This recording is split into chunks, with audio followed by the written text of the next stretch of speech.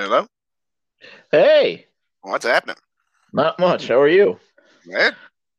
Been a while, huh? Yeah. Nice. Nice.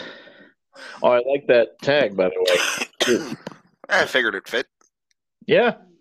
It's too bad they couldn't get this new one off the ground while he was still alive. Oh, that's as much as I love the guy, you got to blame Bill Murray for that one.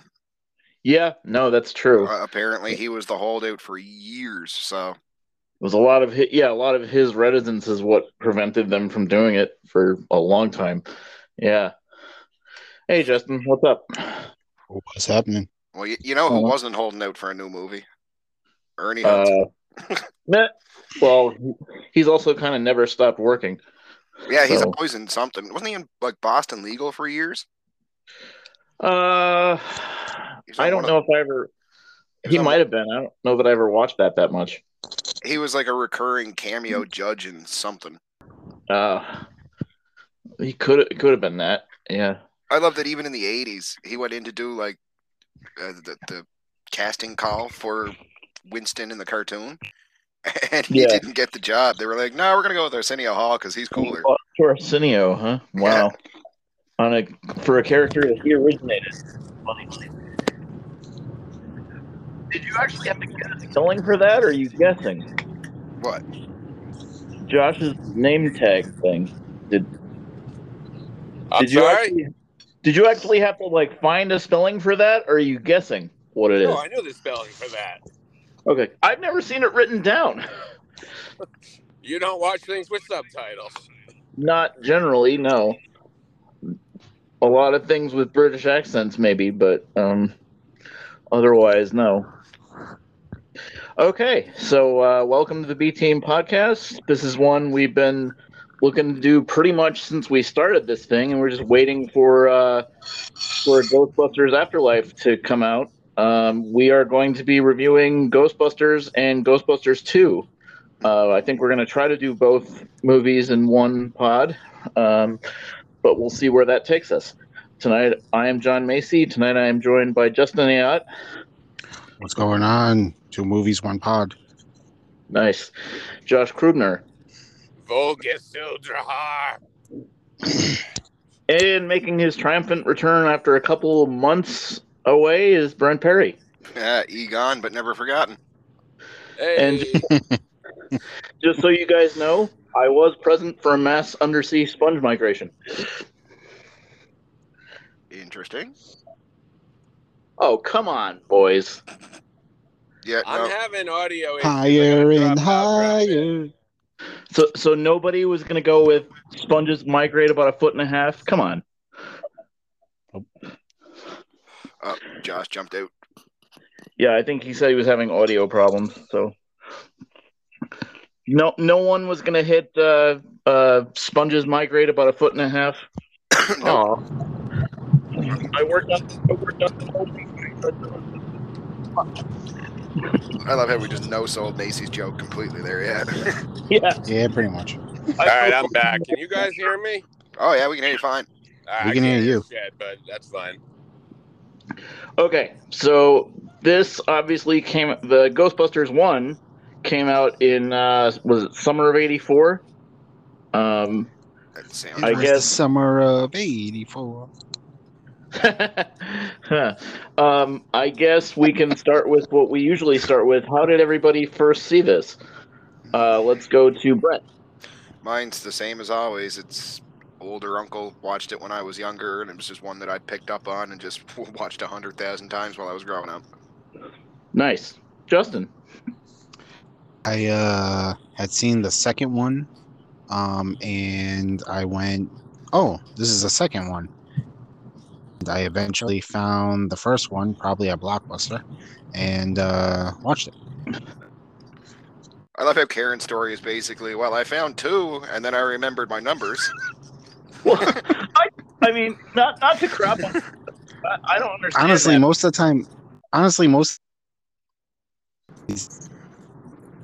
first was around the time where like you learn numbers and stuff like that. So you know, It's not like tapes of Ghostbusters 1 did not exist in '89. I mean, you could have you know. Well, I wasn't exactly around in '89, so that would have been a little difficult for me to try to find it. Oh, yeah, I suppose Yeah, yeah, I caught the And, second one on television one day. It and was in one of those like 6-year-old. Saturday afternoon delights or whatever, or Sunday afternoon delights, like on whatever channel it is. And oh, I was like, this is cool. Let me find the first one. So nice. And it, I probably saw the second one when I was like five-ish, and probably eventually saw the first one when I was, I don't know, maybe 6 or 7.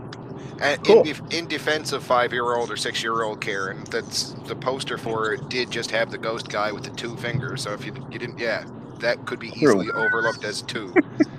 Or it could be overly looked at as peace. Like, hi. Yeah, he's a friendly Josh, ghost. Josh, please have a first experience with this movie that doesn't date me horribly. So this one is a little bit out of the norm for me. We had the impossibly fucking hard Ghostbusters 2 NES game, and I would play that and get destroyed. Oh, I I never fucking made it remember till the that. end for several years. Then we found the Ghostbusters 1 VHS. I remember watching it. My grandmother got drunk and then said, "Did you watch Ghostbusters?" And then the next day, my aunt's like, "Oh yeah, we have Ghostbusters 2, the movie." And I was like, "There's a movie?" And then later we found out there's the Ghostbusters 1 video game, which is also equally as hard. Terrible. That's like Was that E.T. the- levels of bad. And then I pretty much watched the first one every day for 5 years. And at some point, USA started running the real Ghostbusters. So I'd watch that in the morning and then come home from school and then I'd watch the movie at night. Hmm. Yeah. And then we started switching that up with Ghostbusters 2. We're putting them back to back and kind of fell out of favor with that one, but we'll get to that later. And eventually the DVDs came out. Ah, okay, nice. Well, And see, for me, go ahead, Brent. let me guess. Yours is because you were a huge Melissa McCarthy fan. Oh, please. Oh, we're doing Answer the Call? Oh, I've God, actually let's never not. seen that movie. Fucking not. I mean, unless we can volunteer the idea that was the first thing I volunteered to write for your old website, and oh my god.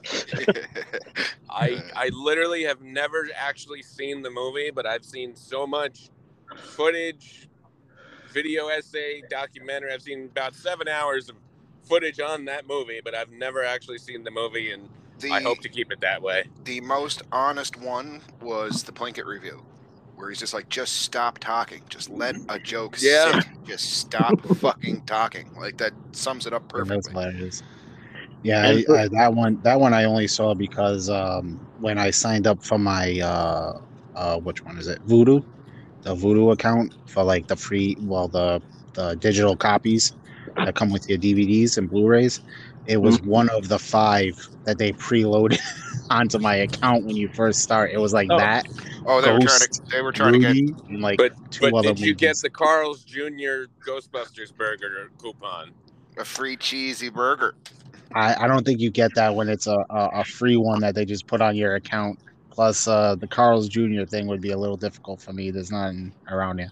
there are, I've I never don't seen think one. they actually exist. They've just been trolling me my whole life. Their commercials are glorious. I've never seen one. I've been all over the country.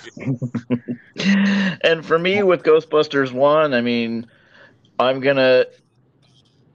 my buddy Mike commented on one of our shows that we all seem to have this memory for how we first saw shit, and his defense was like, you've seen so many times, like, how are they not just genetic memories that you don't remember how you know? And I have to admit that beyond general terms, this is that one for me, because from the moment I started to give a shit about movies, which is probably the age of, I would have been 6 when this came out originally, I think. But from the minute I started to care about movies, we always had a copy of this in the house. And like you, Josh, I probably watch this, maybe not daily, but at least once a week for probably 10, 12 years. So Yeah, I usually just do a pretty good job of guesstimating based on when things came out, and I knew I had like most stuff available to me on like some sort of media, like either home video or Blockbuster or something like that. So I always just assume it's either that or it was on TV. Yep. And so this is one of those. This is one of 3 comedic films that most people refuse to watch with me in the same room because I know every single word. Just line by line. My man. Yep. It's this Dumb and Dumber Spaceballs. I know every single word. Yeah, I was doing lines, so I don't know if Sarah's going to be joining us for this one, which would suck because she was really excited about doing Ghostbusters 2. She might be. I'm still not even home yet, but she's had to work late. Well, so we I'm still not going got to to talk. say all of her story right now because later. And but I we will still got to on do. the spot and say that she prefers Ghostbusters 2 to the first one, and she thinks it's funnier. Okay. I could see arguments for that. I don't I will necessarily say agree, but I could see how other people might think that. I will say not to talk about with that one later that I did watch that a couple days ago just to be prepared for this, and I tried to. My problem with it growing up was compared to the first one, it always came off like the one that was more like selling the toys and whatever. So it just kind of came off as like even at the age of like I was 11, I think, when it came out. So by the time I was like 16 and watching those 2 movies a lot, it just kind of came off as like this utterly commercial, not that good. They're just doing it to sell toys kind of thing. It was But really cash grabby, yeah. Yeah. But watching it this week, like that's still there, but it's not like it's an unfunny movie. And like I can see, I'm curious to hear what Sarah's argument is because this is probably the first time I've looked at that movie in like probably 5 or 6 years, Well, and the 2 biggest points that I like look towards, like where it might be like legitimately funnier, is more Lewis and Yeah. fucking and Janos. Like every line that guy Yeah, says is fucking hilarious She because does he's love so her over the top. Janos. I mean, we both do. everything but yeah. you're doing is bad. I need you to know. Yeah, I love it. It's one of my favorite throwaway lines for just a scene transition, and it's fucking perfect. Yep. That and I think- why am I covered in goo? Oh, I love Why am that. Yeah. Why am I dripping with goo? And he's just so fucking happy. He's just like, yeah, man. Even though, I mean, we're jumping ahead, but even when he just pulls the fuzzy thing out of Dana's hair, he goes, "You had the Evite thing," like Sarah was dying on that. So Yeah, he's. I think out of the 4 of us, I probably like that one the most. I'm assuming because I think John doesn't really like it at all, or I don't know, like you said, you My kind of opinion grew on it, I guess. changed the other. My opinion has sort of changed somewhat Yeah, when I watched it today. Like, it is a far more commercial, like kid friendly iteration, but it's not. I was trying to divorce all that from it this time around because I knew we were probably going to get into it pretty significantly, and I found myself liking a lot more of it than I ever did. yeah. well, I will have a story to put myself on my sword for how much I do appreciate it. So we'll get to that later. But let's get back to Perfection, because this fucking movie is my 6th favorite movie of all time. And everyone who knows me, I quote unquote hate everything. This is one of about 15 movies, maybe 14, where I would say this is a perfect script. This is a perfect screenplay. Yeah, there's Pretty damn. even like in the filming, like the actual technical aspects, like we were mentioning it in chat the other day, like there's only really like 2 or 3 spots where the visuals don't actually still hold up for today. So it's like, at this, Yes. like it's almost a flawless movie. Like, that being said, having watched the deleted scenes for the first time in probably 30 years, it would not have been a perfect movie if they left those in. There's one thing that apparently might or might not make its way into Afterlife, so I won't say what, and that's a rumor. it has a joke in it that's played with a delivery that is perfect for the movie, and it would have been fine. But that's the only thing. The rest of those deleted scenes were fucking terrible. Yeah, I remember. I didn't watch them this time, but I remember not being all that impressed by those at the like. I probably watched them the first time I ever watched the DVD or whatever, and I remember not being impressed by most of those. I Yep. don't know if I've ever seen the deleted scenes, but I mean, originally it was supposed to be Eddie Murphy was supposed to be in it at the beginning, like in the Hudson, Ernie What? Hudson's role. I've heard And he that big of yeah, a deal by '84.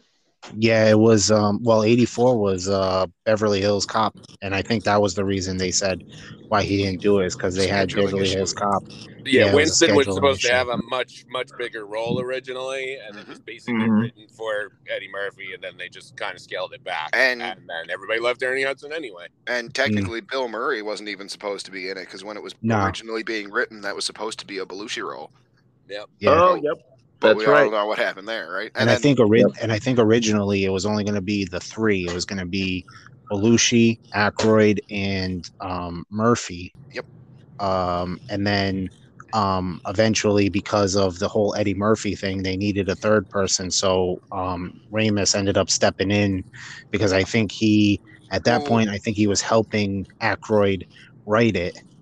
Well, see, But the then he I was a think they asked co-writer. him to come in.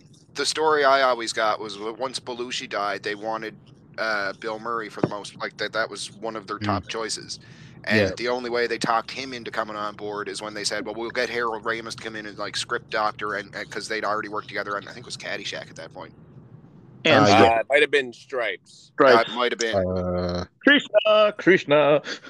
But yeah, like that was basically the selling point to get Bill Murray on board was bringing on fucking Egon. Mm. Yep. Harold Ramis. Yeah. So it's And then, it's really interesting and then history. they actually casted Ernie Hudson until like they were already shooting. Oh, they definitely. That's the reason why he's introduced so late in the movie is because they everything the filming the beginning and they still hadn't casted the role. Plus, they were still having fights with the studio over the name of the movie, and because there was a TV show called Ghostbusters in the '60s, and so they were fighting with the rights over that. And You so can't mention that and not say that it had a monkey. It had a monkey. That's important. Was that it was a it was like a gorilla or something. It was like this big giant gorilla there was thing. a guy in an ape suit. Yeah, yep. And then he they went brought around it back. They brought it back because of the popularity of the movie as an animated thing. And that is why the animated Ghostbusters is called The Real Ghostbusters. The Real Ghostbusters. Oh, Because even I never knew that. When the studio negotiated for the rights to the name, they only did it for the movies. So then once the movies ended up a success, the other company, it wasn't Golem and Globus, but it was someone along those lines. Yeah. Whichever company owned the original rights, they were like, well, we still have the rights for cartoons, so let's slap whatever out. And they did one with like a giant purple fucking gorilla. Yeah. But what was funny is that the studio head from, I think it was originally 20th Century, and then he went to Universal. And that's when or it was Paramount and then Universal, something like that. He had the rights to the movie. I guess the studio didn't have rights to the movie. Companies, he took the rights of the movie with him, and then he fought for it there. And I guess it was easier when he was with Universal to get the right to the name Ghostbusters, because this is all. And if anybody wants to see the whole story of it, there's a show on Netflix called The Movies That Made Us, and there's a Ghostbusters episode that goes into this all in depth. But when they're shooting the scene where everybody's screaming Ghostbusters, Ghostbusters, they had the crowd say Ghostbusters instead of Ghost Stoppers or whatever the name was. And they called the studio head from that, and he just put the payphone up to the crowd, and they heard him chanting in the background, and they were like, well, we got to do it now because we can't refilm this scene. And so they, awesome. Yeah, so I was, if he Just wasn't think about- I was definitely gonna shout out movies that made us. There's some really great episodes. There's some they kind of phoned in. They didn't really. Yeah. They don't always get like prominent players in the cast. Like Sigourney Weaver does show up for the Aliens one, Mhm. but they always get like the crew. Usually they'll get the director. There's some pretty good insights on those. There's also Another thing about this movie that we'll get to, there are a number of shots. See, the second one is famous for all the reshoots that stick out. This one is famous for illegal shots that they just did as pickups. And it's always my argument when someone says, well, why didn't they do this with Jason Takes Manhattan, which, for anyone who doesn't know, claims to be Jason Takes Manhattan. We call it Jason Takes Vancouver because 90% of it is either on a boat or shot in Vancouver pretending to be Manhattan. And then you look at Ghostbusters 2, they're obviously shot in New York. So, the way they got away with it is they did it illegally. And anytime you see like a shitload of extras and cars actually driving, that's a pickup shot they did illegally. You'll never see a street that. And I was pointing this out to Sarah, and compared to the scene where we see Dana going to her apartment on Central Park West, which is, one of the busiest parts of New York, there's like 5 cars and no one on the sidewalks. I was like, see, that's a closed off street where they're getting fired and kicked out of the university. And you hear the wind blowing and you see their hair blowing. That's you'll done never on see that the in spot. a movie. That was just shot on the spot, and they had to run the second it was over. We were talking about this. I think it was for Ninja Turtles. There's a couple of shots where it's like this. There's too many. Like it's too much of a chaotic crowd on the sidewalk there to just be extras. Like that has to be an illegal shot. Like. Yep. Yeah, I think it was sometime in the 90s that they put like a damper on that kind of stuff. Because I think it also happens in Home Alone 2, sorry, the one that's in New York. So I think like in the 90s at some point they kind of put the lid on, doing those kinds of shots. Well, no, Justin, that's not what it was at all. It's illegal. You always needed a permit. It was that we had guerrilla film and didn't give it. Studios weren't giving them $300 million. They were giving them like $4 million. And they had to finagle another. Yeah, I know, but what I know it was always illegal. But what I'm saying though is that it was like more enforced, I guess. No, it was always like they literally run after the shots are over. Yeah. But like, they had balls. Yeah, and think of the conviction those motherfuckers had. Like, it's not like they were just walking down the street with an iPhone in their hand like they do today. Oh, no, yeah, they were carrying like 45-pound pound fucking cameras. Like, there was no being sneaky about it. There was, Oh, no.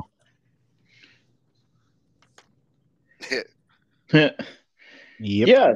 So that's interesting. I guess I never really thought about that watching this movie at like 8, 9, 10. You never think about how it's made, and even I didn't think even then it would be. And I know they did it on what would be in relative terms now, kind of a shoestring budget, because I don't think anybody thought it was going to turn into what it did.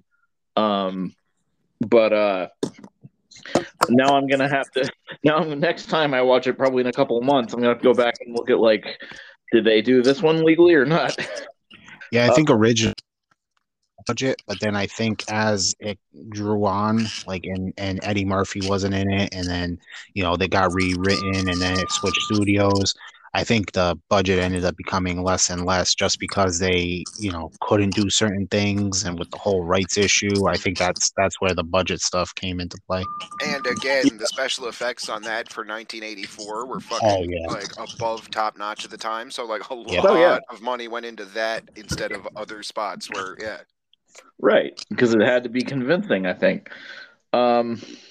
So I think the thing that I mean, and this, Josh, you were saying this is one of your top 15. This is my favorite comedy ever.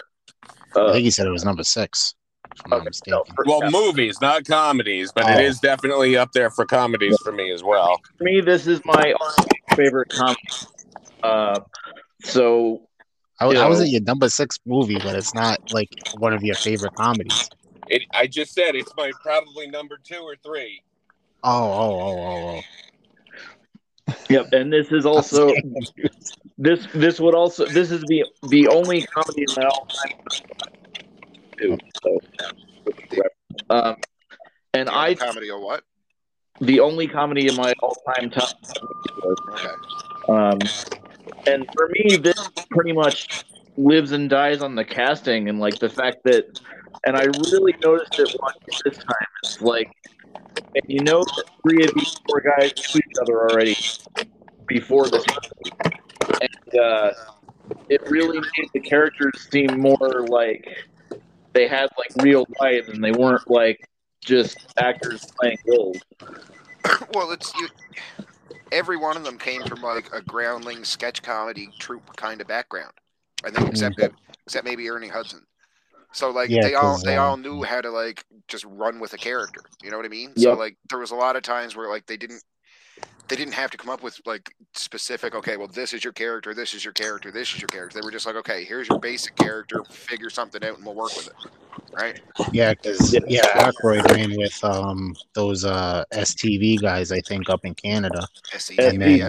CTV. SCTV, yeah, And Andy was and then SNL. yeah, So and of course Murray ended up at SNL too, but I think he was over with the Groundlings or something like that in yep. Chicago for a while, Yep. before he went to SNL. And And I think Harold Harold, Ramis, he directed a lot of fucking SCTV stuff. yeah, Which was Second City, which was again another fucking big comedy troupe back And in the 70s. oh yeah, he had been in stripes with Bill Murray at this point. Yep. Yep. yeah. A lot of your SNL people came from Second City or the Groundlings at that time.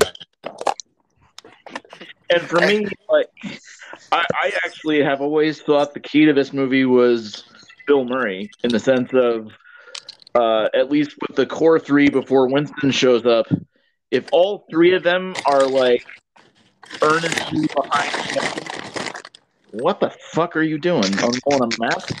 I think Karen's eating chips. I heard him pressing some buttons. And all of a sudden it sounds like he's like, halfway through a bag of chips. Yeah. If all No, three I'm out of the car. I parked. Okay. I had to grab my papers. All right. All Gotta right. get the papers. Get the papers. Get the papers. If all three of the central characters are like earnestly behind the idea of, earnestly into the idea of ghosts and stuff, I think in some ways this movie would have become like absolutely intolerable.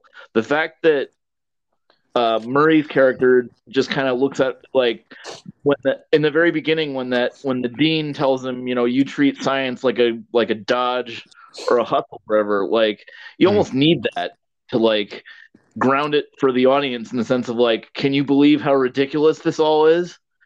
And So, it kind of, honestly, I think he was like that on set. Like actually, like that was kind of his attitude towards the whole thing. I think well, was kind of like that because he was like pretty aloof. Yeah, no, especially with the second one, but it played into his character. Yeah, like John said, like it starts out in both movies, he's the pretend paranormal dealing with the mind and psychics, and he's just a total shyster. He doesn't believe any of it. He doesn't give a shit about any of it. And even after he's already seen ghosts and knows that it's all now real, he doesn't give a shit. And at that point, he's investigating things with Dana, and he's not taking that seriously. Well, that's just it. Like the whole movie, he comes across as like a sleazy used car salesman, where he's like, I know this is a piece of shit. It's probably all fucking bullshit, but I'm gonna sell it like it's fucking real. Like, right. That's the attitude I get from him. And like, and I think I feel like he's the prototype academic who's never been outside of like the university system. He's never had a non-academic job and has no idea what he could do outside of it. Yeah, and I think it was great how much like detail and how much research Dan Aykroyd had really put into this, and obviously he kind of played himself too because his grandpa was really into all of this stuff. And it wasn't just his grandfather; it was his whole fucking family. Well, the whole family. His grandfather was the one that I guess like started his interest in it and stuff like that because they had like a seance room and all kinds of stuff. And so he, family, like, and one summer he went up to the house and was reading all the books, and that's how he got the idea for the movie. And so the fact that he not only believed it then but still believes it, kind of feeds into his character a bit. Yeah, kind of a side tangent here, but like I forget what happened. I don't know if it was in one of the elections or if it was one of the natural disasters or fucking. But yeah, he gets on CNN and he's like, you know what? This is exactly why aliens will never contact us. Yeah, 9/11. It's like really, Dan? Like right now. Now you're gonna pull this right now. That's funny though.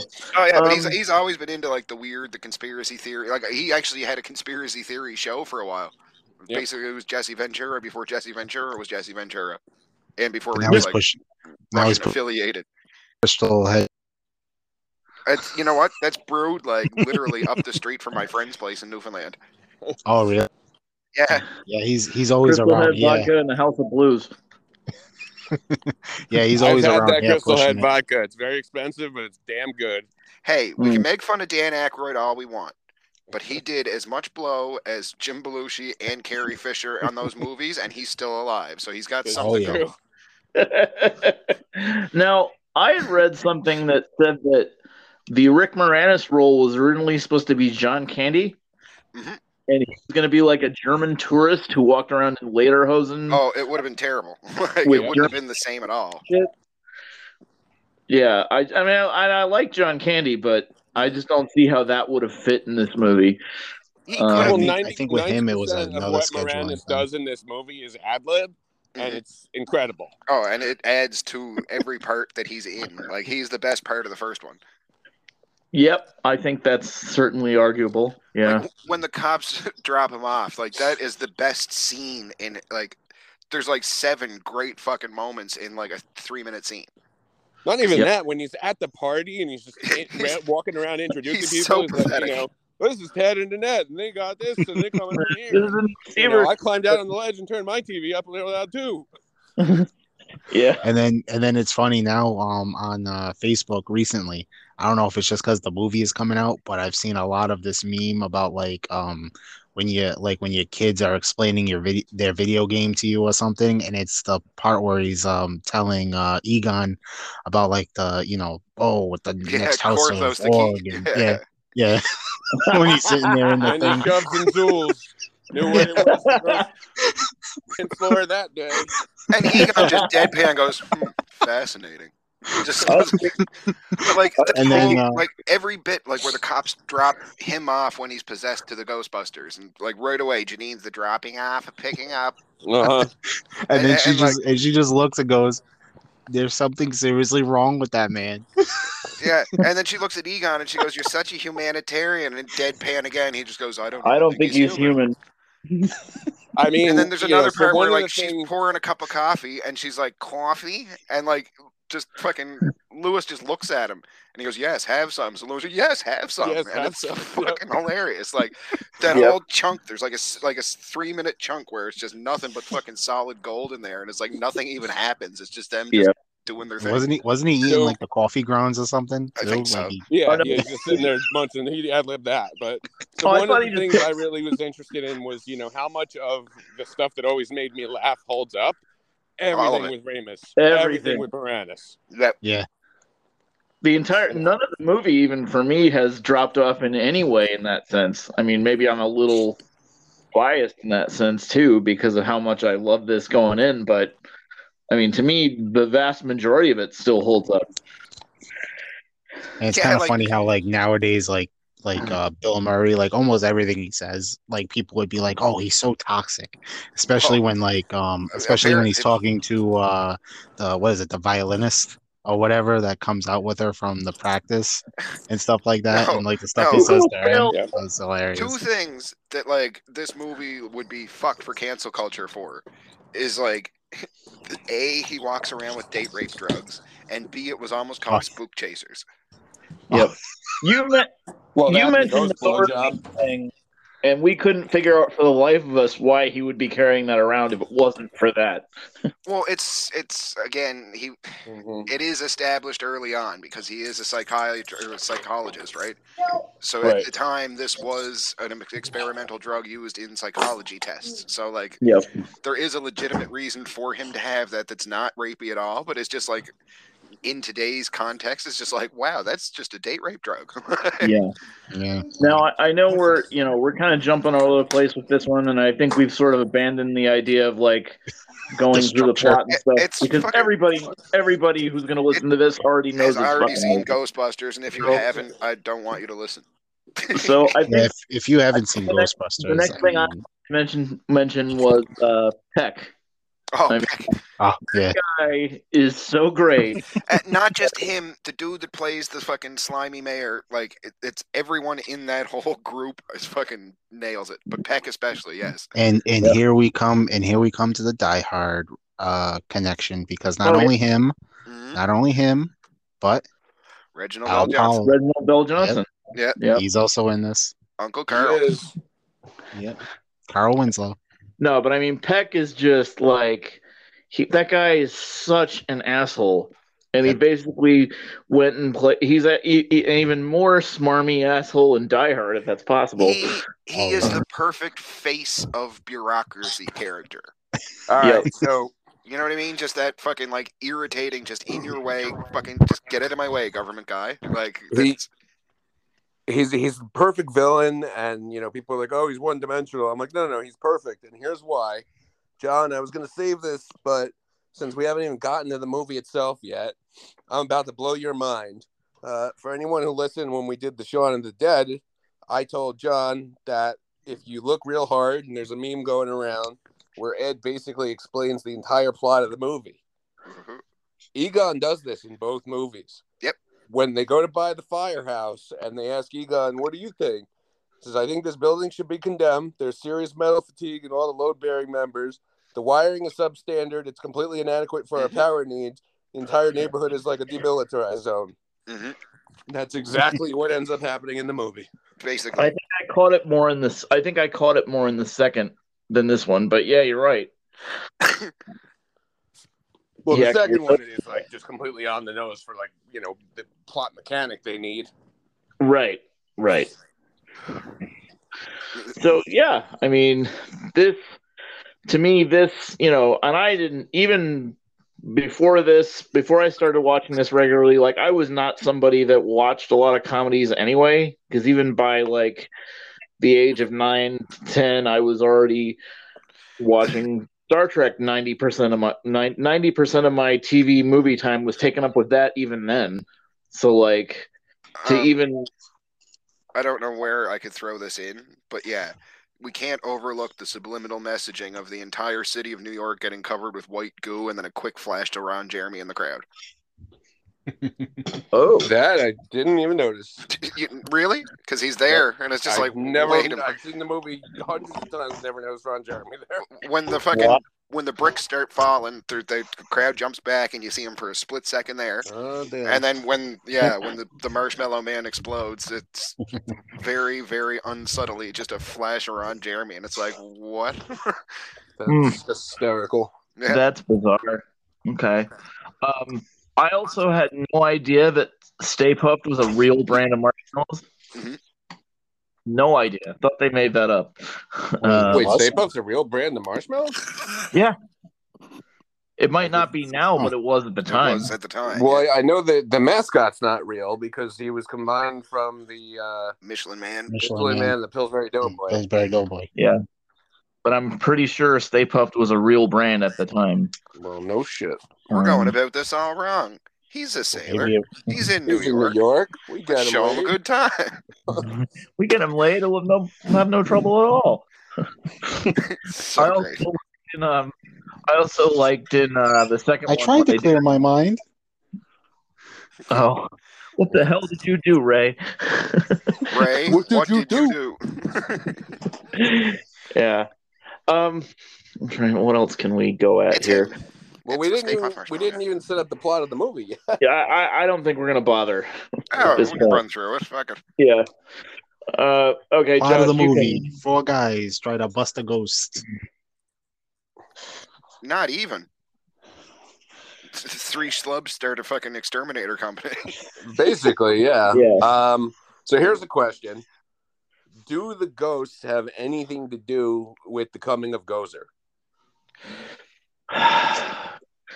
You mean does the uptick in supernatural activity have something to do with Gozer showing up? Yes. Yes. Yeah. Yeah, they say that in the movie. Well, they say that in a car ride where Winston basically just suggests it, and this is 3 scenes after Winston said, "For a steady paycheck, I'll believe whatever you say." Yeah. And then literally the next time you see Winston, he's actually being told exactly what he's supposed to believe. Right. Which is, So I mean, we do have isn't the Twinkie conversation, but isn't the Twinkie scene before that though? okay, so maybe it is fair enough. Twinkie scenes after that, yes. No, I thought it was before that scene in the car. Oh, that's right. They weren't privy for that because then he comes in, he's just telling about the Twinkie. Right. Oh, yep. Okay. Yeah. Yeah, that is a good question. I guess I'd never really thought of that. I mean, we know that, Zool and Vince are the harbingers of Gozer, but, all these other ghosts, they said they've been around for a while. Yeah, but he also says, like, there's... In Well, the the coming, problem- in the they've been coming of around for a Gozer, there's a while. whole bunch of weird shit amps up. Like, it Yeah. it increases True. and increases. The So, like, they that- might have had ghosts beforehand, but, Yep. like the Scalar brothers coming into the fucking courthouse and, like, a lot of Well, that's those the shit. second one. That's the second Oh, movie. shit, dude. yeah, it was, wasn't it? But even, I mean, you have like the whole thing that possessed Rick Moranis gives that prophecy, and so the first sign is the release of the prisoners and stuff, which is obviously the containment system blowing up. So, I mean, to some extent, yeah. What was that the release of the prisoners, or was the release of the prisoners from Gozer's dimension when the ghosts started showing up in the real world to begin with? I guess it could be either. Right? Could be, yeah. I just find it convenient that 10 minutes after that, 10 minutes after he says that is when the containment grid blows up.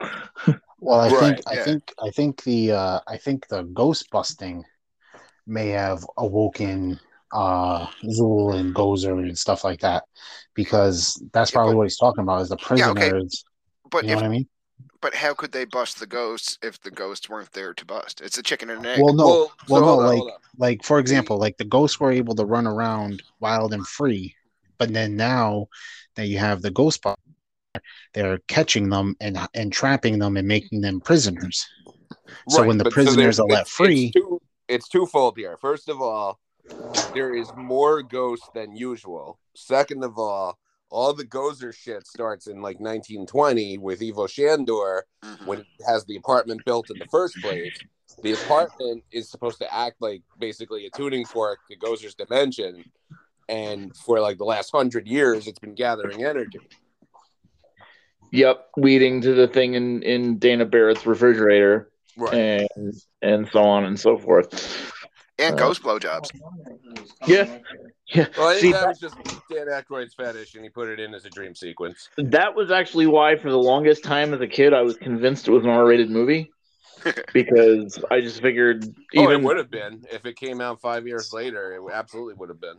Yeah, and I mean, I just even as a kid, I was like, and I didn't really at that age, I didn't really have any clue what that was. But obviously, I could tell the ghost was going into his pants. And I was like, "There's no way this isn't rated R." Well, I'll do you one better. What is Egon doing? The first scene we see Janine hooking up her computer. Is he? Because she's comes playing out on from underneath, looking in her direction, and she just says, "Oh, you're very good with your hands," and like everything between the two of them is just deadpan. Oh, yeah. Maybe. I guess. Yeah. And I'm pretty sure when that scene starts, she's typing. Oh. So it's like, why would you be typing on a computer that's not hooked up yet? Yeah, I don't know. But yeah, there's a lot of things that like it the way the scenes open and end, like it leaves stuff to interpretation. So like, yeah. It's one of the deleted scenes that's just awful has Lewis asking Dana if they had sex when they turned into possessed dogs. Oh yeah, that's terrible. And she's just like, "No, we didn't," and it's just so bad with the delivery and Yeah. Well, I always, even when I saw that deleted scene, I took that as like they somehow did, but she just doesn't want to admit it because he's Rick Moranis. Well, yeah, they obviously did. I mean, that's the whole joke of the Keymaster and the Gatekeeper. Yeah. Yep. Yeah, that's one of those parts where it totally leads you where you're supposed to think. Like, can't wait to see them in Afterlife. Well, Moranis won't be in it. He doesn't do anything. I meant the dogs. Oh. Yeah. So, they're going to be a dog. Okay. But Yeah, that's the one like that's the one part of the movie that actually is a flaw to me, is that where the fucking terror dog fucking chases him down the hallway and then across the lawn, and like that dog just doesn't, the claymation does not hold up at all. Not even a Oh, little you bit. mean like Um, a visual flaw? Yeah, no, absolutely. Yep. But in Corey terms of raised the writing, I'm fine with it. Oh yeah, but yeah, visually it's Corey raised a question about the scene with the dog chasing him. When he gets to Tavern on the Green, Mm-hmm. anyone else see the dog? So The- I was the- gonna no. bring this up later because I did watch the CinemaSins for this, and CinemaSins sometimes makes okay to good points. He just phoned this one in and just didn't get the movie for the parts that he did watch. A simple interpretation, knowing how the dogs acted with Dana, is they kind of like blink in and out of reality, and they can pop out of places. So there's no telling it didn't just turn invisible, or like it had already possessed him at that point, and we just see him sliding down the glass. But I always took it as they could see, and they just didn't care, and well that made that's the scene all the funnier. well that's Yeah, the because I thing. thought that Like, was the joke, that they saw it happen but didn't give a fuck. Yeah. but Lewis Just is like, he's a bumbling accountant. If he's a bumbling accountant professionally, like he is in real life, like if he's a loser at work and he fucked up fucking like rich people's accounts, those No, rich it people worked. might. He's supposed to be like the hot shit accountant in this movie. That's why he's having that party, and that's why like all these people love him. Okay, And he lives in Central Park West, and he's well, like 30. because I was Well, always thinking like, that's why everybody loves him. okay, I was thinking because like, okay, maybe these rich snobs know him and they're like, that fucking asshole fucking lost me money on my taxes last year. Fuck him. No, that's too much of a reach. The whole thing was supposed to be the apathy of the Upper East Side, which I know you're Canadian, but especially at that point in the '80s, like these were just the highfalutin people. These was like everybody was Robin Leach, sorry, and Everybody was a they just Cuomo didn't give brother. a fuck. So what you're saying is everybody was a Cuomo brother. Yes, Everybody Yeah. was eating caviar. exactly. Or Grey Poupon, Yeah. actually. Yeah. Trying to Alright, think. fair enough. Was there anything to the? Did anyone else see the whole thing about when they originally pitched this to studios? It was way more of a futuristic sci-fi movie where ghost busting was like a common job, and it was Yeah, more of like a. Yeah, they actually in that interview that I sent you guys from a couple of nights ago from Jimmy Fallon, he actually said that when he originally wrote the script, it was in like a different dimension, and so Ivan Reitman asked Wait, him wait, wait, if wait. there was yeah, I like actually have to. they were I have to get clarification. When he uh, wrote the script, it was in a different dimension. The setting of the movie, or him in the 70s. both. Okay, because it is Dan Aykroyd. Like he Yeah, did do a lot of different fucking drugs. Let's be honest. yeah. So he Jimmy Fallon that it was originally a different dimension, and Reitman asked how can we get it to be like basically on Earth or like more relatable, and they were like, well, let's just set it in New York and we're busting ghosts. And then that got Bill Murray like cracking up laughing. He's like, oh yeah, that's something that everybody can relate to. Just set it in New York, busting ghosts. Yeah. Well, but it is like every character is very relatable to like an average person, right? Mm. You got the bookworm in Egon. You got the sleazy car salesman in fucking Peter. You got the working blue class guy in fucking Winston, and then you got the child naivety in Ray. You know what I mean? Like Yep. they're all very easy fucking aspects of a human to be like, okay, I know I'm like that, or I know someone who is like that. And then you can kind of apply it to your group of people, and then it's the same way like the dynamics between like the Ninja Turtles and like any good group of fucking any characters work. You know Yeah. what I mean? Like, but Well, it's yeah. aimed more for like, It was more, I guess, more like the Ninja Turtles from the cartoon and the All right, movies. so if we're doing Ninja Turtles, obviously Venkman is Raphael. yeah, Is Ray Michelangelo? yes, Yeah. Egon's the Who's Leonardo Donatello. then? Winston? Well, Winston is Leonardo. not I was kind because of No, no, no, not no, no, because no, the no, no, leader no. stuff, No, just because Ray. it's fucking he's No, Ray wouldn't be Michelangelo. I think that would be Bill Murray. He would be No, Bill Bill Murray is Michelangelo. Murray's definitely definitely Raphael. Me Uh, and Josh are just echoing each other here twice tonight now. Obviously, yeah, but then Spengler is Donatello. yeah. So then what Yeah, that's about the easy Winston? one. But Winston and Leo do kind of sync up because, like, who's the most boring Ninja Turtle? It's true. Who's the one they Well, put the that least he's amount of the Who's the character one who in? knows all the background religion and shit? Well, just replace he's the leader, so he doesn't need a character, with he's the black guy, so he doesn't need a character, and it's the and if same thing. anything, Winston's the grown up Yeah. because he doesn't understand half this shit anyway. He's just trying to rein him in half the time. Well, it's He's Casey basically, Jones. yeah, he's him and Leonardo, in a sense, are supposed to be like the audience insert, the one that, like, okay, they're kind of a neutral character, so you see everything through their point of view in a way. Like, it's the most relatable point of view of them. Yeah, there is comparables there if you really slice it. But yeah, Well, knowing that like the comics Slice came and out like a year later in conception anyway, like I'm now wondering how much fucking Eastman and Laird stole the Ghostbusters for the Ninja Turtles. well, for Yeah, the you know, dynamics the of main- the group, like, yeah, it's definitely there. There's definitely like, you could make arguments, like you could write fucking the old fucking post site, the old you could write articles on it that, like, you could do good comparables. You know what I mean? I mean, it's way more obviously for the personalities of the Turtles cartoon, but that's still 87. So Yeah. Now, I think the other thing, and we've sort of, we've thrown out a lot of things already, but the other major thing that I take out of this movie is the quotability. Just oh, absolutely. tons. Like, My favorite thing in the movie, it's easily the funniest line of all time, but it only works in context, is, when the stairs appear and he's, where do these stairs go? They go up. the last thing I said to Gary before I left the room to come do this. Yeah. Sarah appears. No, that's not the best line. There are two good lines. One from each movie. Well, we're only doing the first one right now. We're only doing the first. We were waiting for you. Is when they're causing mayhem in the fancy schmancy hotel, and he pulls the tablecloth. No. I'm sorry, not pulls the tablecloth. He pulls the tablecloth. No. He does do that. That's not where he says the line. It's where they're shooting around. He almost kills the maid. Going around the chandelier, and he goes, "Nah, shooting, Tex." Yep. Yeah. I thought you were gonna go with and the And the flowers. flowers are still standing. That one's a good one too.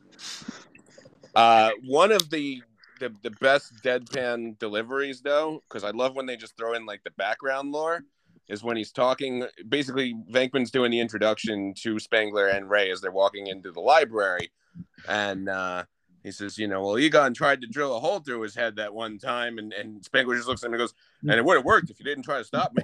Yeah. Just the deadpan way he says, he's like, that would have worked.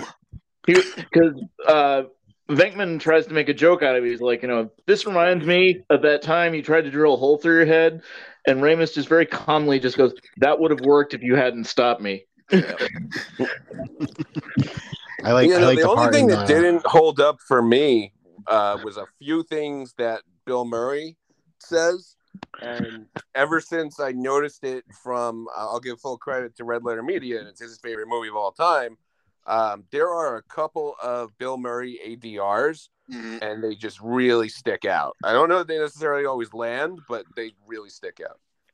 Yeah, it makes me wonder, like, what lines were actually there that they ADR'd over, because he said. So the most famous one that they pointed out, and it actually is because of the TV censors, because on the DVD, on the Blu-ray we have, they actually have the TV version, and if you grew up and watched it all the time, you knew everything. The most famous is, I'll sue your ass for wrongful prosecution becomes I'll sue your funny face, and it just like jumps to a Godzilla dub of Bill Murray saying funny face.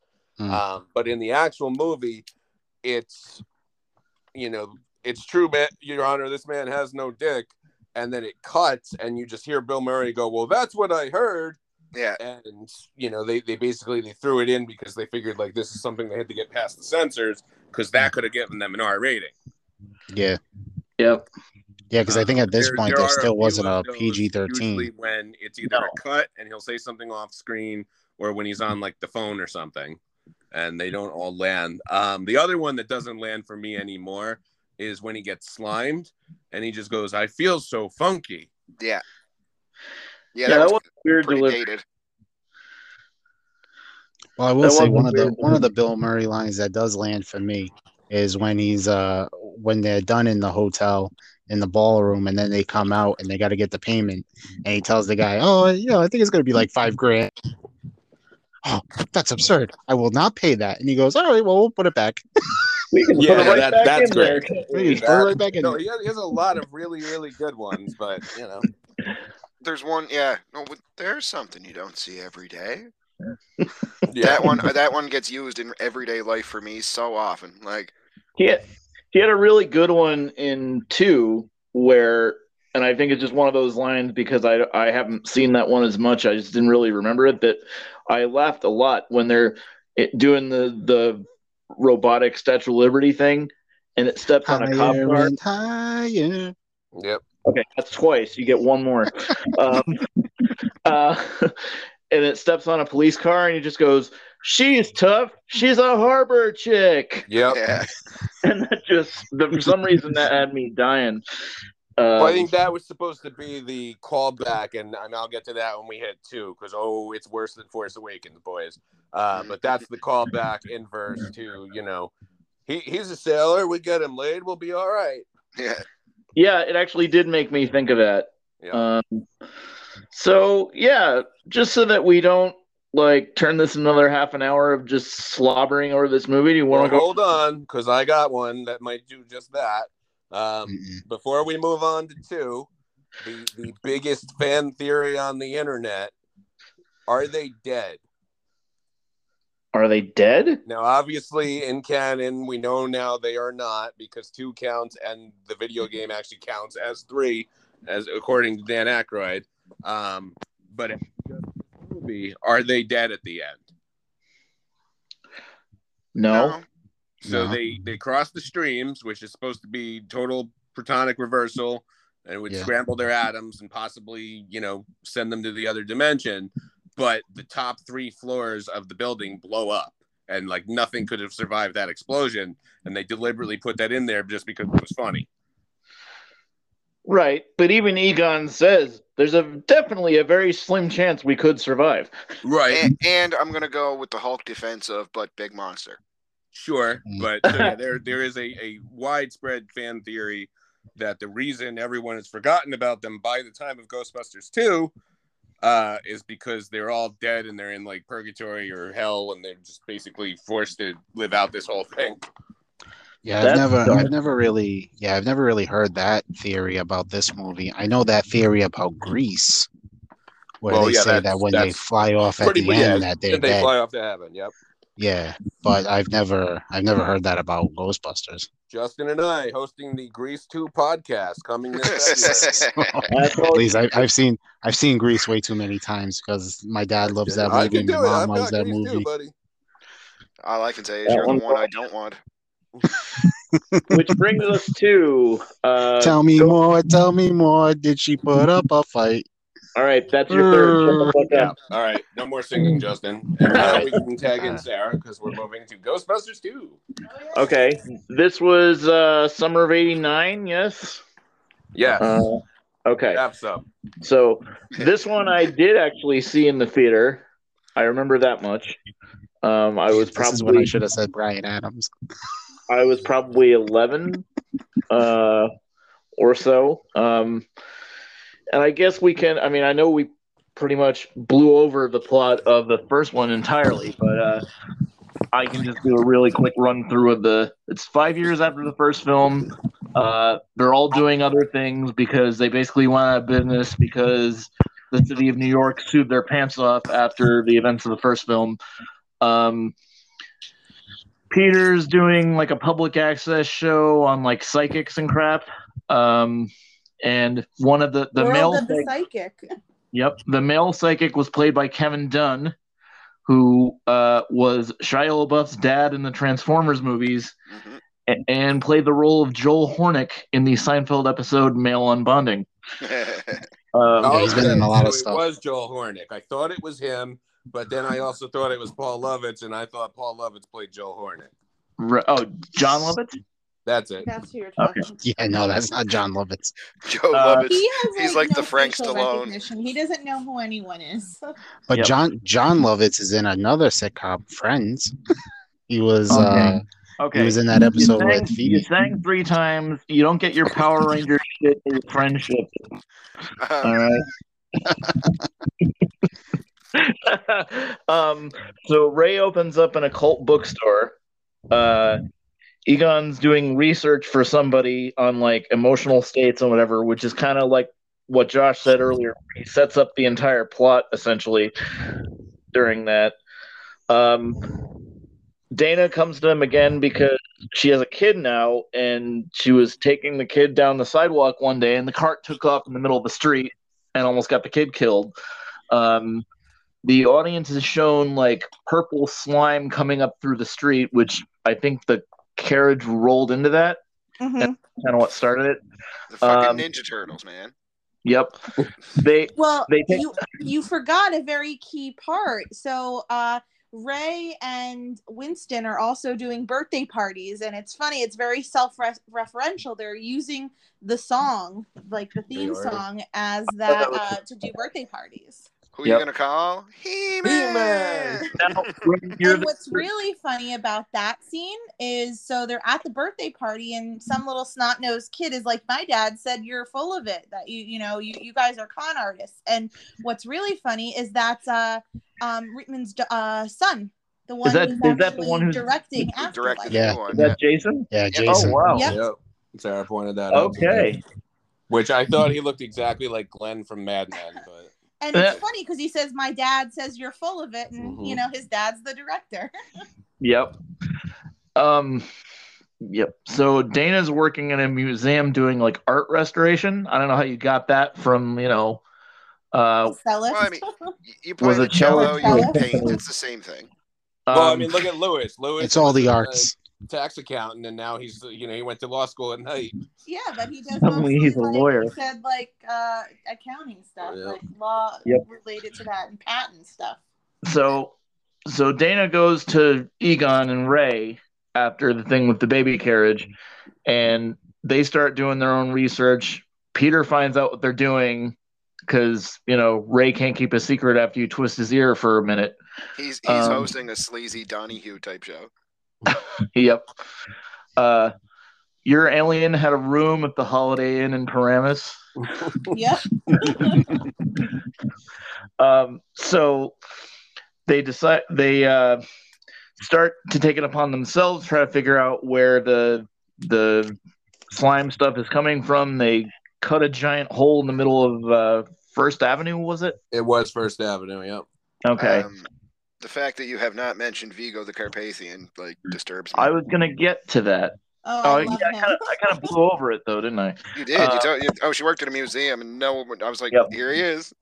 So she works for that weird like indeterminate immigrant guy played by Peter McNichol, who I thought he's like some kind of nondescript Eastern European. So what he's doing is he's emulating Meryl Streep from Sophie's Choice, and Really? he's supposed to be Czechoslovakian. Okay. Well, and he goes, which is where in the hell are you from? He goes to the Upper West Side. The Upper East Side, yeah. No, I think it's it's West the Side. Upper Yeah, West you're Side. right. which is hilarious because Czechoslovakia is 2 different countries now, and yeah. Yep. And I know some people from Czechoslovakia, and they don't really talk like that guy. My family is from a large part of them is from Czechoslovakia. Lance's family. Really? Huh. Yep. So Are they the Czechos or the Slovaks? I believe the Czechos. Okay. he is restoring a You got the painting better hockey of team. Vigo the Carpathian, who I assume is somebody they made up for this. So, Yeah. all right, I'll stop you right there. Vigo the Carpathian is very clearly based on Vlad the Impaler, aka Yep. the real world inspiration for Dracula. However, because it's fucking Dan Aykroyd and he's into this shit and did his research, Vigo the Carpathian is based on Stephen III, who was this Moldovan ruler from 1547, who basically was Vigo, and he wasn't quite a sorcerer, but he was like this ruthless tyrant that like fucking killed everybody and started all these Moldovan wars. And I was just surprised that Moldavia was a real place because I thought it was like either where Wakanda? Doctor Doom was from or where Geoforce was from. You have no concept of geography, so. Well, that's Oh, Latveria man. and Markovia. You Yeah, don't I was gonna recognize say. any I think you got Jovian messed geography? up with Mardovian. Oh man. So the evil ghost in the painting gets the Peter McNichol guy to he wants a child to inhabit, and apparently this movie is set around Christmas, New Year's. Yes, So this is one of the rare New Year's movies. yep. So this ritual to do this apparently has to happen by midnight on New Year's Eve. The season of evil. Even So about New Year's Eve than there are about Halloween. Yep. Yes. So they go to court after the whole thing with the cutting into the street and stuff. That judge is like ridiculous, by the way. I've just found that thing ridiculous. Good scene though overall. And then they try to at one point doesn't Venkman run into the mayor and you meet the like campaign. He's trying to get to the mayor, and that's when the other guy like intercedes and has them, arrested. Committed. Well, he hasn't committed later. Oh yeah, that comes towards the end. Yeah. After Janos kidnaps the baby, and they have to go, and then everything goes to hell. Like you start to see, that was like a redo of the montage from the first movie, just with So I'll stop you right there because it's a lot to unpack, and we skipped over the how did everybody find this one? Because Sarah's story for this is one of my favorite Sarah stories. We need you this. Always have favorite Sarah stories. Does this include your argument for why this is better than one? Because this I gotta hear. This is the part I've been waiting for. So I think everybody knows. I'm a child of the 80s, but the late 80s. So I actually saw Ghostbusters 2 first. I actually didn't even realize there was a first one. And I didn't even realize this was a Ghostbusters movie for a really long time. So my parents, I don't know, had like that hack where you would, steal HBO or whatever. So, and they would tape everything because then they'd lose subscriptions or whatever. So I saw The Blob as a child when I shouldn't have. The 80s one, which is a very, very violent, visceral horror movie. And I love it, by the way. One of my favorite movies.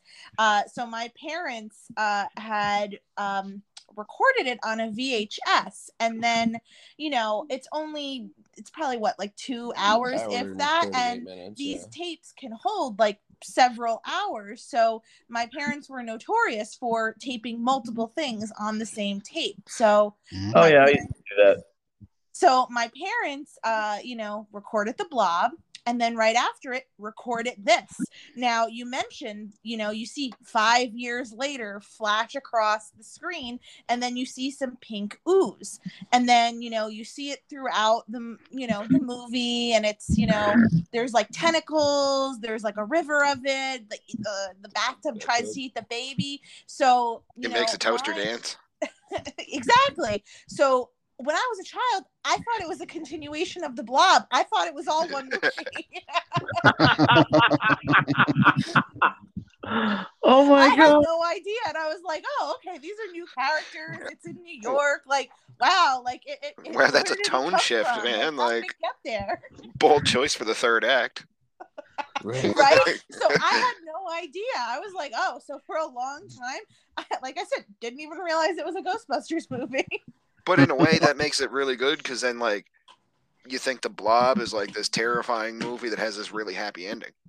Well, kind of, yeah. Yeah, and right. They call it the slime, and I'm like, oh, I guess they changed some of it up. But like again, my critical reasoning skills weren't that great as a child. So they must have made it some wasn't great. Until I was older that I realized they were in fact two different movies. Some great advancement in science over 5 years to make them realize it's not a blob; it's actually slime, and that's right. All right, we're good to go. Like, yeah. That's all right. They were giving me grief earlier about seeing the Sarah second in one. person. And she's still a very young, spry, beautiful young woman, but she has sometimes the personality traits of an old Jewish grandmother. And this is not something new. I've heard stories. She did this in college. So I can absolutely picture like a 6-year-old Sarah sitting there and like analyzing this movie like a 75-year-old woman, just being like, "Oh, they're calling it the slime now. I don't know about that."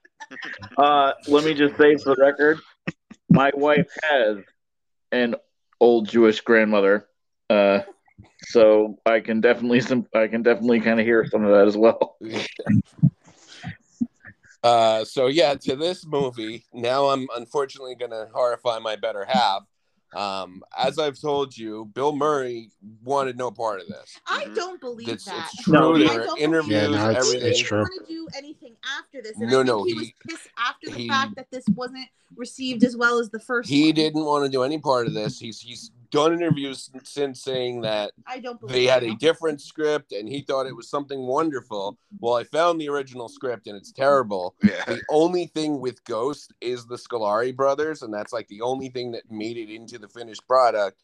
Vigo was going to be Dana's ex-boyfriend and the father of Oscar, and he was like possessed and stalking her. Which There's would no have turned river it. of slime. Which It's if a river of cockroaches. Oh God, Lord Oh. in heaven, no. and yeah, the thing is, That if was they, a genuine reaction. She's never heard that. Oh before. God, I haven't. I don't like bugs at all, Especially those.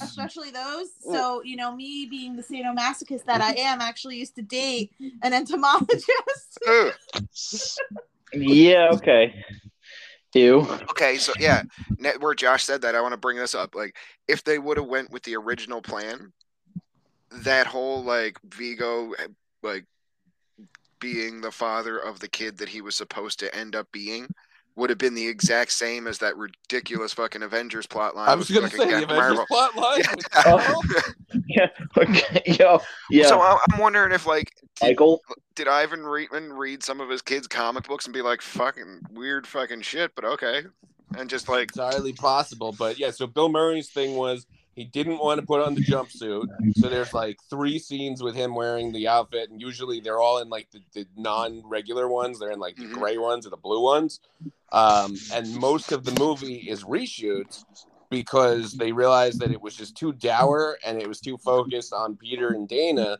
So everything with not the Scolari brothers, but Winston underground with the ghost train, the shots of the Vigo film being developed and it bursts into flame and then Winston saves the day, all reshoots, all done on the fly. 95% of the Lewis stuff apparently was shot later because they were just like, we need something to fill it, and Rick Moranis is like the only thing that's bringing joy to this movie right now.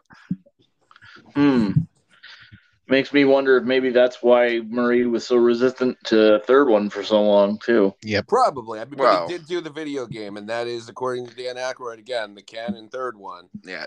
So the original court scene was supposed to have Walter Peck come back. I don't know if they couldn't get the guy or they just changed it, but I think Moranis might have been shooting in that entire scene. He might have been shooting Die Hard at the same time. He ad-libbed that? Yeah, most of his lines are ad libs. But the blue thing I got from her. Yeah. The official mistrangement order. And you don't want us exposing ourselves. The guy that played That Peck actually was a great scene. I saw an interview with him one time, and he said like he didn't want to come back to the character because he was getting so many people like just come up to him in the street and be like, "You're that dickhead from Ghostbusters." That he just wasn't used to that because like he'd never played a character that had that much attention. I guess like wait, who is this? Peck? Yeah. The guy that played Peck. Like now he gets you're the dickhead from Die Hard. Well, he gets both. Like, hey, I believe that guy's name is William Atherton. Probably. Sounds about right. But yeah, I guess for a while, like it bothered him just walking down the street with his kids and people just going, "Hey, Dickless." Listen, if Margaret Hamilton can, withstand people calling her the Wicked Witch of the West, even when she was a kindergarten teacher and was surrounded by children, he should man up. Well, I mean, she hung out with Mr. Rogers, so she might be sinister. But then she did do the Paul Lynn Halloween special as the Wicked Witch when she was like 75. Yep. Well, like I was saying, they may have been shooting Die Hard at the same time as this because Die Hard came out in '88, right? Yep. So it depends on when they were shooting it. Yeah, that's true. Could depend on schedule and stuff. Yeah, not impossible, Karen. In some ways, I did I appreciated the second one more, I think, this time because as much as a lot of the setup in the first movie is really fun, like this one's able to not do a lot of that and just get right into it gets into the plot way faster because you don't have to like establish why this is an actual thing. You've already done that. So have we talked about whether or not, we like 1 versus 2 or what we think? Well, everybody likes 1 better except for you. Except for me. I mean, I'm not denying it. I'm not saying 1 is a bad movie, but again, I think it comes back to the fact that I saw it first. I've probably seen it, a dozen more times. I still really enjoy 1, but like I enjoy 2. Yeah. No, well, so like I was down on 2. We watched it a year ago, and I was like, you know what? I've been too hard on it. And then when we got the Steelbook for 1, there was no American Steelbook for 2. So what I did was I bought Ghostbusters 2 on Blu-ray to upgrade it. And then I actually bought the European Steelbook just for the case. And it's The River of Slime, and it looks awesome. So we have that. Nice. Yeah, Sarah, just as a comparative, like we pretty much, like Josh said, we all pretty much thought 1 was the better of the 2. I mean, for me, 1 is my all-time favorite comedy. So like, but like, I can see arguments where 2 would be other people's favorite because like yeah, 1 is an overall better like told movie in a lot of ways, but like 2, if you watched that one when you were young, like there was a lot in it that was just kind of fun that like sticks with you. Yeah. Well, I think I said in the chat for this, for a long time, 2 was my favorite because that was the only one I had seen. And then as I got older, when I started watching the first one more, I started liking the first one more. But no, I can completely see why you would like 2 over 1. I just don't like 2 over 1. I like 1 over 2. But yeah. Well, 1 is more like, and they also had the TV series when we were kids, and the then cartoon was everything was like Slimer related, and yeah, and especially because like Slimer was kind of bad in the first one, where in this one in the second one he kind of just he just eats everything and just kind of hangs around the firehouse. Yeah, it was supposed to be like the funny mascot thing. Exactly. You know what I mean? For kids. And then in the cartoon, it ended up being more like their pet, which like Yeah. the dog. And then he ended up just taking over the entire fucking show by the end of it. So in the video game, for anybody who hasn't played it, they explain Slimer. He is a sentient glob of ectoplasm. He was never like a living ghost.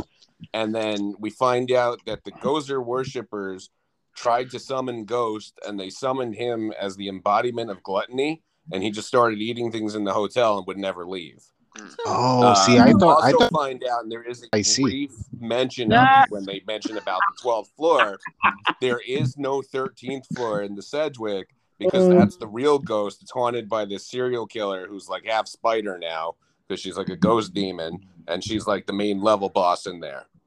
This is in the video game? Okay. But Dan Aykroyd wrote the video game, and he's like, I'm going to fill in all the blanks. Was that like... Yeah, I never played the video games. Because I remember it because I could tell it was his voice. Yep. On the it's all of their voices. All of them, yeah. They all came back. Even Ramis was there for play that as Rookie, and they all just like shit talk you like Winston the whole movie. I mean... And if we're going to branch off into some of the other media, if some people out there are interested in comic books, they do actually have, besides like the comic books about the original Ghostbusters, when they do like they like make like a next generation of Ghostbusters in the comic book, and there's actually a really cool like series where it's like, I think there's like, I think one of them is Egon's daughter, and then there's like a guy, a girl, and some other guy, and like they like, and he's like more of the mentor thing, and it's actually cool. There was a I remember cartoon, the Extreme Ghostbusters, exactly, yeah. Is that a video game or is that the? I think it was a TV show in like the mid '90s. Do you remember like the real Ghostbusters? Well, the real Ghostbusters, right? Yeah. Well, okay. I think was on like here's when they were changing Fox Kids to that box thing or something. So speaking of the real Ghostbusters, just to catch Sarah up, sorry, real quick, Brett. Okay. We said before there's actually this thing from the '60s. I don't know if you know about it called Ghostbusters. and it's like these old guys with a fucking gorilla that drive around a mystery machine looking for a ghost. Oh, And so they like had the name, Scooby-Doo? basically, yeah. So they had the name. So when they made the movie, they at the last minute got the rights. We watched the how the movies are made on that. Yeah, that's true. And Like they movies that made us, and then that became a cartoon based on the popularity of the movie. So the reason ours is called The Real Ghostbusters is because they wanted to be like, fuck you, this is the popular one. In that, they don't have Ernie Hudson, they have Arsenio Hall, and you totally no-sold me, because when we put on Ghostbusters 2 the other day, I was like, and now, you know, Ernie Hudson's been recast as Arsenio Hall. You didn't even say I didn't understand what you were talking about. That's why I said that. Okay, so But the yeah, real I think Extreme Ghostbusters, just to jump back on that, I think that was when like I was saying, Fox Kids like stopped becoming a thing, and Fox changed to that other thing like Fox Box or Box Fox, whatever the hell it was called. Yeah, And it I was the attitude too. era of the 90s where everything got like an X on it. And well, Yeah. and yeah, like it was the lights. same style as like the Men in Black and the fucking Godzilla cartoon that they did Yep. around that time. Yeah, around 97, 98, yeah. Yeah. But the real Ghostbusters cartoon back in the 80s is one of the only cartoons that had like fucking like 120 fucking episode fucking like every day of the week syndication fucking Oh yeah, order. it was great. It was At like the every same time, morning the block was G.I. Joe, Real Ghostbusters. They had that weird ass Monster Mash show for a while. Yeah. Care Bears, and then He-Man.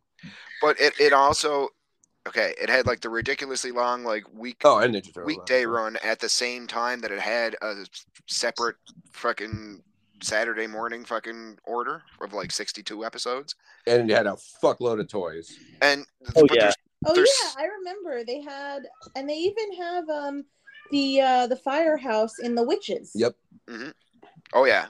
I remember. The toys were great. My brothers were too young, but my mom had friends who had sons my age, so we would all play together. And I remember playing with those, and they also had like a Beetlejuice thing. He had the best toys. Yep. But yeah, there's Beetlejuice was a cartoon too. Yep. Honestly, of all of the monsters from that cartoon show, the one I remember was the Boogeyman. The Boogeyman was terrifying. The hell out of me. Yep. So should we?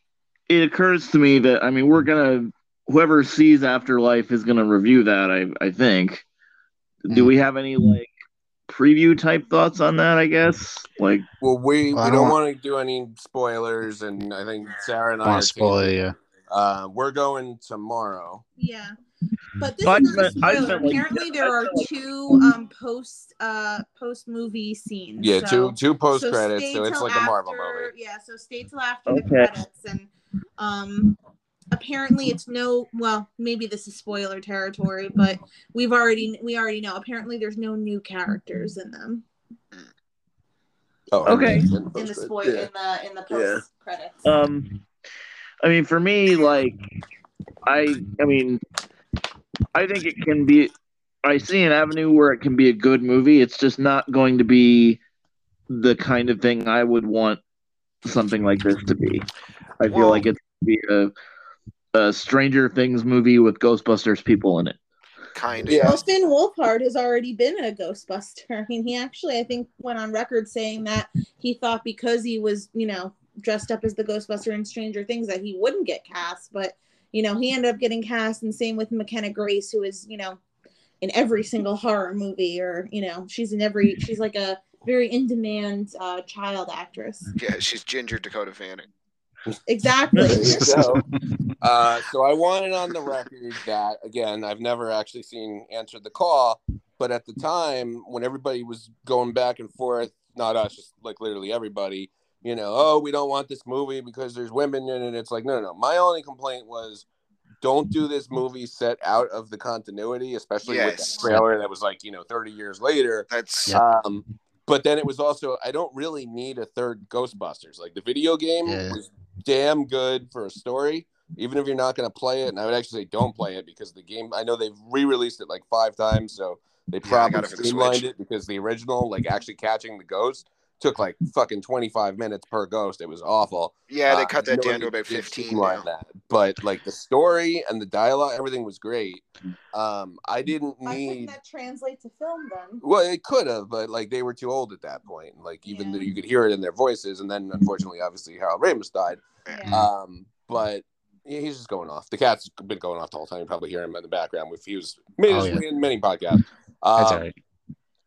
The whole thing with the 2016 movie was I don't need an action movie Ghostbusters. I just want something simple, like, dropping off or picking up.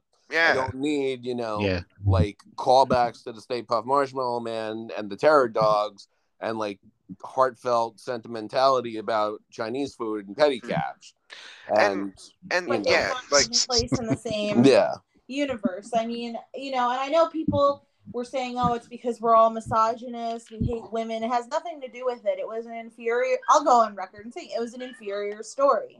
Absolutely. And the fact that they were women had nothing to do with it. Yeah. Well, it just wasn't funny.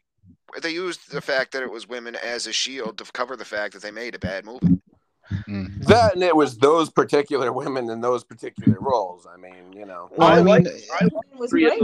Yeah, no, I mean, like, Kristen Wiig can be good. Kristen Wiig can be, and then who's the other one that's in it? Like, there's like two of them that can be good. Oh yeah, that's right. Yep. I like all of them except Leslie Jones. That movie was. I was going to say she was. The one. It was really funny.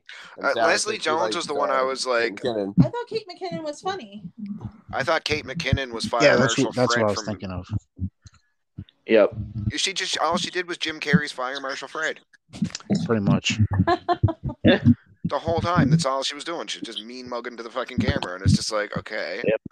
And my whole thing, and I also thought Hemsworth was really funny in that too, as well. He was actually. He's always funny. His timing is great. As much as like they made him so fucking stupid, I was wondering how he was breathing, but. Luckily, he has the ability to kind of turn like something that's shitty like that into something that's somewhat passable, Yep. So I have compiled a list here because I made the claim, and there's a basic overview. Like The Force Awakens, my argument is this movie, Ghostbusters 2, beat for beat the same as the first one. All right, so the basic overview, I'll speed through this. Both times the Ghostbusters start off down and out, disrespected nobodies.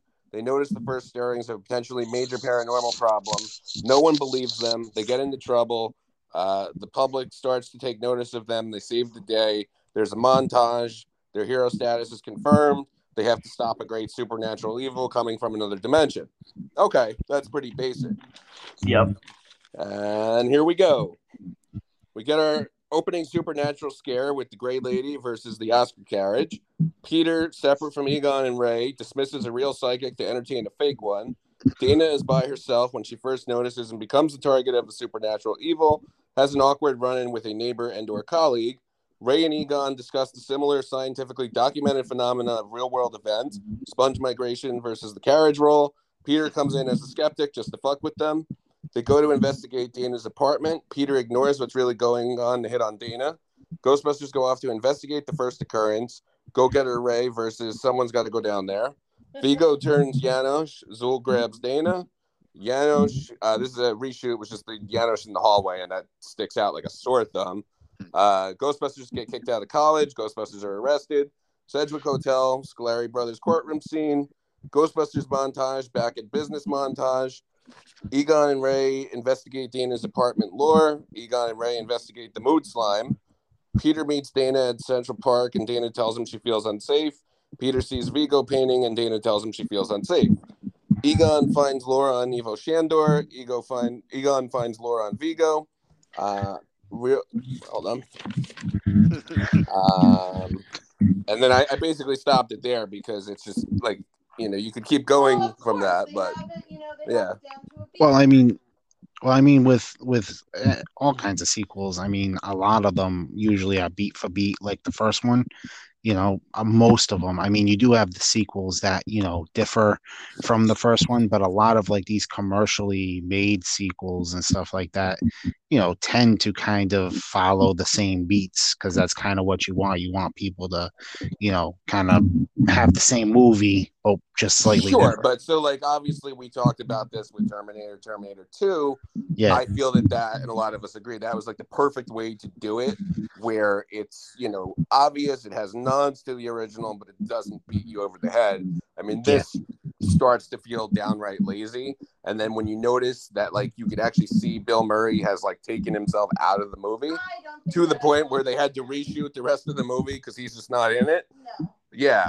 One of my favorite scenes is point simple of that, where he takes Dana out on the date, and then they go down into the river of slime, and they come in, and it's boys, you're scaring the straights. That was always Judy's favorite line. Yeah, that's my favorite But like they had to put that whole extended 14-minute reshoot in there, because otherwise it would have just been like 23 straight minutes of Peter and Dana. Yeah, but if Bill Murray wouldn't have been a cunt, we wouldn't have got Lewis riding the bus. Sure, exactly. And then So, that was a reshoot, and that worked. Lewis and Slimer, that worked. So I mentioned before a couple of things. I got one thing wrong. There is no Dana. Here is Only the original draft of Ghostbusters 2. It's a totally different movie. There's no Dana, no River of Slime. We covered that. No Janosch, no Slimer, no Vigo painting. Vigo is not the Vigo we knew. He's a Russian monk from the early 1900s, has a big beard, and wears robes decorated with religious symbols. Later, he will possess, her name is Lane. Anybody else hear Boney M's fucking rah rah Rasputin playing in their heads right now? There's no Dana. She's not even mentioned. We get Lane Walker as Pete's love interest. She's pretty much zero personality beyond being a damsel in distress, written by Bill Murray. Lane and Peter's relationship is incredibly forced and quick. By page 11, he's already in her apartment flirting with her. PKE meters aren't used at all, only the gigameter, which they use to get the boot slime. The whole point of the movie is the Ghostbusters aren't investigating ghost activity. They're investigating something called psychomagnetic energy, aka bad vibes. Ray is extremely against the Ghostbusters reforming, which is odd because he has to be talked into it by Peter. For 90% of the movie, Vigo is possessing Jason Locke. He's Lane Walker's abusive ex-boyfriend and father of the baby. There is no Oscar. He is only put in the script as the baby. We covered the River of Slime. Winston is barely in the movie. He's only in the birthday party scene and then not seen again until page 45. He leaves and doesn't show up until page 78. And then he gets nothing important to do. He's just literally in the background. Walter Peck in the first movie testifies in the courtroom scene. The Scolari brothers scene is the only thing intact and the only instance of ghost in the entire movie. The Ghostbusters don't do any ghostbusting except the Scolari brothers. The whole movie is them investigating things and doing research. There is a scene of a man and a woman in a mansion, and he's about to shoot her and claims that he's possessed. There's more cults, a cult of Vigo, a cult of Gozer. There's more dramatic tension. Ray and Egon go to investigate the not River of Slime. Describe what that was. It happens completely off camera. We only hear them talk about it. The band still walks out on the ledge, but Peter and Lane remarkably aren't concerned. Peter is able to just pull him in. The Ghostbusters are never in their jumpsuits during the entire movie, except for one scene in the middle, and then again for the final showdown. They don't use proton packs at all. Another Bill Murray thing. Apparently, in all of the scenes where he has one, all three, it's a rubber one that has no weight to it, because in the original movie they were actually heavy, and he's like, I'm not doing that shit again. The Titanic scene is immediately followed up by a Hindenburg scene, which is exactly the same thing and just feels horribly redundant. The weirdest part of the movie, the mayor allows the Ghostbusters to cut into NBC Nightly News to tell all New Yorkers to be nice to each other. Ray even suggests they sing Christmas carols and New Year's songs. Well, there is like a sounds terrible. Well, there is like a bad vibes like part to it. Well, yeah, that's the whole movie, Justin. Yeah, but I'm saying, but I'm saying like the bad vibes part does stick around for what ended up being the second movie. That's what I'm saying. That's the whole movie. But like we said, there was also a cartoon and a huge fucking toy line that was marketed at kids around this time. So they were getting a lot more push for like, hey, we need to sell toys, we need to market, like you need to think of the younger audience. Like it got dumbed down on every step of the way. So like that might have been 2 or 3 different like rewrites like before we ended up at where we ended up. You know what I mean? Like, well, yeah, and I mean, there's definitely some, flawed what's left, what's taken out. There's a whole subplot with Ray being secondary possessed by Vigo that is all but cut out, and then you just get the scene where like he kind of like goes into a daze, and then at the very end, out of nowhere, he is seemingly possessed and turns on them, and then they just start shooting him with the mood slime while they're shooting the Vigo painting with the proton packs. yeah. Yep. Yeah, well, I can definitely see why they didn't make what you just read. Yeah, no, and so that's the one that Bill Murray insists, oh, that was a great movie. I would have loved to have done that. Yeah, because he would have been like 90% of the fucking screen time. Yeah, that's what it sounds like. So I mentioned, my first thing was the Ghostbusters 2 NES video game. I doubt any of you, except maybe Brent, have ever played it. Yeah. It's incredibly hard. One hit, you're killed, and I'm going to walk you through it. You start off in the museum as a Ghostbuster, and you're just walking through. There's like moving things that are invincible. There's some ghosts you can get with a trap. Some you have to shoot. It's a side scroller, and everything will kill you. You get to the end of the museum, then you're driving the car. Half the road is destroyed, and you have to perfectly time jumps after going over speed ramps while collecting Ghostbuster symbols. And if you don't collect enough of them, you die. If you miss your jump or mistime your jump, you die.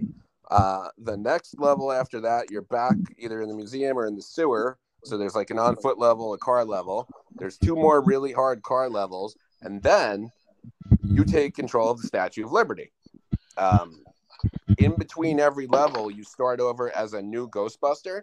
And then when you finish that one section, you get a little cutscene of that one Ghostbuster shooting the Vigo painting. Now, for someone who had never seen the movie and didn't know what the fuck it was, I had no idea what was happening.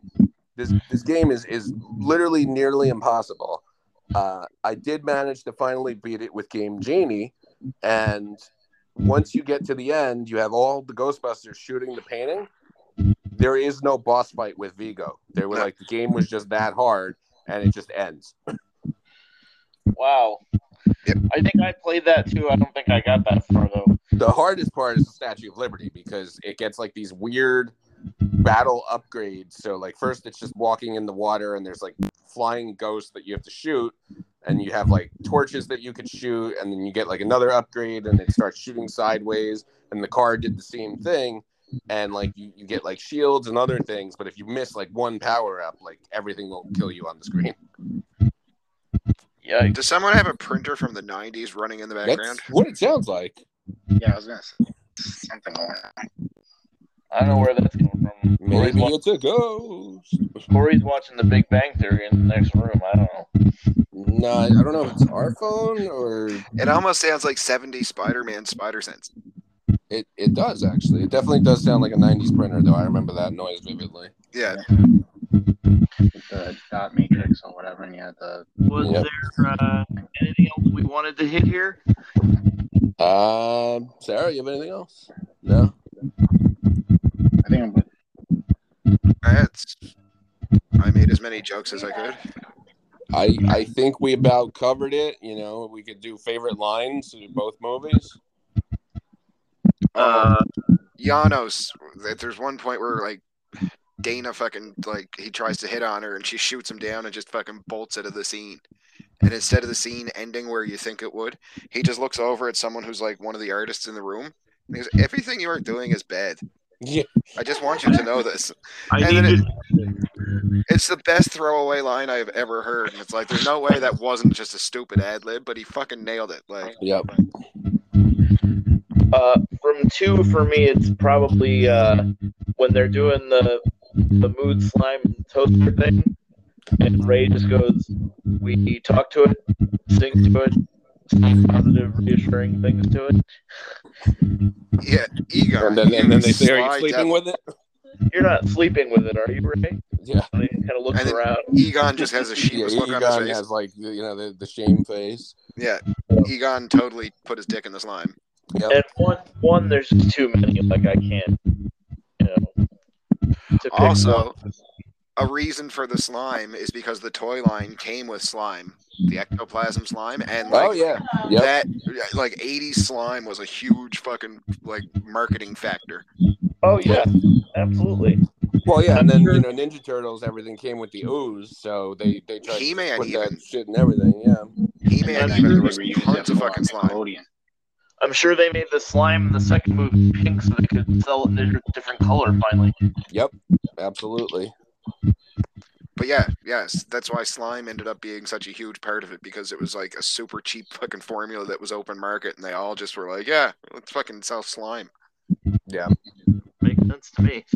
Which is funny because, like, as far as like toys for movies go, there was never any Ghostbuster movie toys up until like recently with fucking hobby fucking specialty stores like NECA and stuff, right? Right. Oh, Oh, so here's a trivia for the cartoon. In the real Ghostbusters cartoon, the 1984 movie Mm-hmm. is a movie Mm-hmm. And they based all go on to their Hollywood to real see it. world. They go to Hollywood to see it, and they're like, "This Yep. is nothing like us." Yep. But they also did Battle Gozer, so we don't know what happened. And fun connection: Peter Venkman in the movies was Bill Murray. Peter Venkman originally in the cartoons, I think was Lorenzo Music was his name, who was the That's voice correct. of Garfield in the cartoon Garfield, which ended up later on having Bill Murray by accident. That He is hilarious. thought he was working with another director, being the voice of Garfield. Nope. He Yeah, actually you're got right. he actually got Lorenzo Music fired from the real Ghostbusters cartoon and replaced with Dave Coulier. Well, he didn't have the decision to replace him with Coulier, but he had Lorenzo Music fired because he didn't want his character on the cartoon that he had nothing to do with to sound like Garfield. That is hilarious. Wow, that's funny. My other favorite line from the first one is again Egon after Ray manifests the Stay Puft Marshmallow Man, and Venkman realizes okay, I'll turn to Egon, and he goes Egon, and he just deadpans and goes, "Sorry, Venkman, I'm terrified beyond the capacity for a rational thought." And like Yeah, the that's one, good. What did you do, Ray? What did you do, Ray? Is a great one. Yeah. One of my favorites is And when the inflection, he's so angry. Yeah, then he said like, "What did you do?" like one of my favorites is when they're going up in the elevator in the fucking hotel at the first time they fight Slimer. And they fucking clicking on the packs. Oh, and then he just Ray, steps backwards. Egon. Yeah. And just the look that fucking Bill Murray shoots him, it's just like. I was gonna say, I think that was if I had second to one. pick a line, that's probably my favorite line from the movies. And it's not even really the line. Mm-hmm. It's not even the line. It's the look that Bill Murray shoots him at the end. It's like, you're not supposed to make jokes, asshole. Like, Yeah.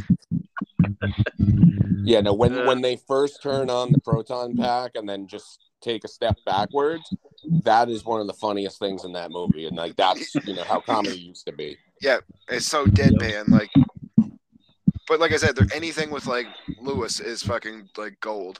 Yeah. Especially like I said, there's like a 4-minute chunk of that fucking first movie where like right from dropping off to picking up, right to fucking like the whole conversation.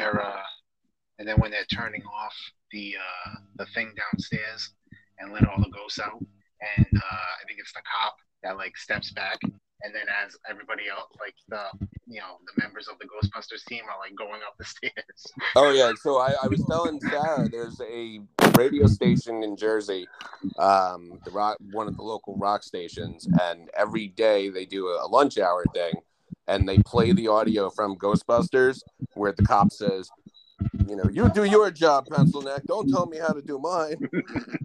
He does it again, you can shoot him. Yeah. 105 ROK. Whoa. Okay. Yeah, I don't know what that's about. So I had something else, and now I don't remember. I was just imitating the radio things. Yeah, like I said, the fucking. He's a sailor. It's New York. We got him laid. It'll be, yeah, that's another. Great Oh, one. okay. I remember. So two things that I picked up on watching this again. one of my favorite memes of the last, let's say, 5-6 years is, after a certain, let's say, event that happened in November, there were a lot of angry people. And there's one particular image of a woman just yelling at a horse. And the caption on the meme is, what the fuck are you yelling at me for, lady? I'm a horse. And with the Vince Clorthos, that's all I could think of because, he just delivers that whole thing to the horse and then he growls at the cabbie. Yeah. What an asshole. And John, I don't think you're caught up yet, but I actually got a chuckle out of, if we think of J. Edgar Hoover, he'll show up and destroy us because, really shitty Terminator J. Edgar Hoover is a hard watch on the new season of Legends. Oh, yeah. No, I'm nowhere close. Yeah. Okay. Corey saw how many of those I have on our DVR right now. Was like, are you ever actually going to watch these again? I just use the CW app while I'm driving to work. It's like an hour drive most days. So The J. Edgar, the best J. Edgar Hoover references. Justin sounds like he's coming through an AM receiver right now. Well, I had to switch to my Bluetooth headphone because my battery was dying, so I get feedback if I use the wired one. So I'm probably sounding like I'm underwater. a little bit, but yeah, no, my battery's dying too. I mean, we're pretty much all wrapped up here. Yeah, So I would say if you haven't played the video game, like I said, it literally got remade, reissued about 5 times. The original, let's say 2006-7 one, you can avoid. I think the remaster, it's on like everything. They did it for PSP. Yeah. They did it for, I just bought it for Switch last summer. So yeah. All right, yeah. I was gonna And say I saw they changed like the controls, the schematics, kind of like they did with Wind Waker, because in the original, like it was a cool mechanic in theory, where you basically had to use a containment stream and then basically slam the control stick down because you were slamming the ghost into a trap. But you first had to weaken it, and it was easier said than done, and it went on forever. And then I heard that basically, they changed it and made it a lot more streamlined. The plot's pretty cool. It's basically Ivo Shandor turned himself into a demigod, and he's actually over Gozer, and he's trying to merge the dimensions. And you go through a lot of the locales of the first 2 movies. Stay Puft comes back, and then you get a lot of more background lore of different things. Interesting. And and all of a sudden, the Ghostbusters don't want people to know who they are, so they ask Doctor Strange to. Oh, whoops. Yeah, well, Crossing the streams.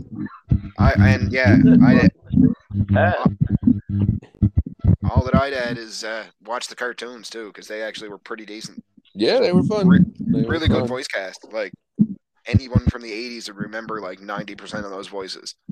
And to what Justin was saying, I don't know much about these, Ghostbusters Next Gen in the future, but there were comics that basically followed the real Ghostbusters or even just the 80s cast. And it was either Boom or IDW, which, usually they do good work. So. Yeah, it was IDW because they're also the ones that made those are the ones I was talking about. Okay. Yeah, it's like the ones I'm talking about are like volume 2 or 3 or something. It's still called, I think, Ghostbusters or something like that, but it's like volume 2, and it's like it's so. They did a crossover with Transformers not long ago. They actually put out like an Ecto-1 Transformer toy, which is kind of cool. Yeah, I saw that. Cool. Yeah. So yeah, we Sarah and I are going to be seeing Afterlife tomorrow. I believe John said you're going on Saturday. Yep. All right. So Justin and Brent, if you guys want, we can wait for you. If you're not seeing it, no plans, we will. The 4 of us will take the reins. 3 of us will take the reins. I think we were going to. Like I said, I think I don't think I'm going to be seeing it until sometime after November dinner. So, you guys can do what you want. I know Milos said he wanted to do it. So maybe the 4 of us can do it. All right. So we can coordinate that and set that up for sometime next week then. Cool. All right, boys. All right, everybody. And later. Bye. Newt.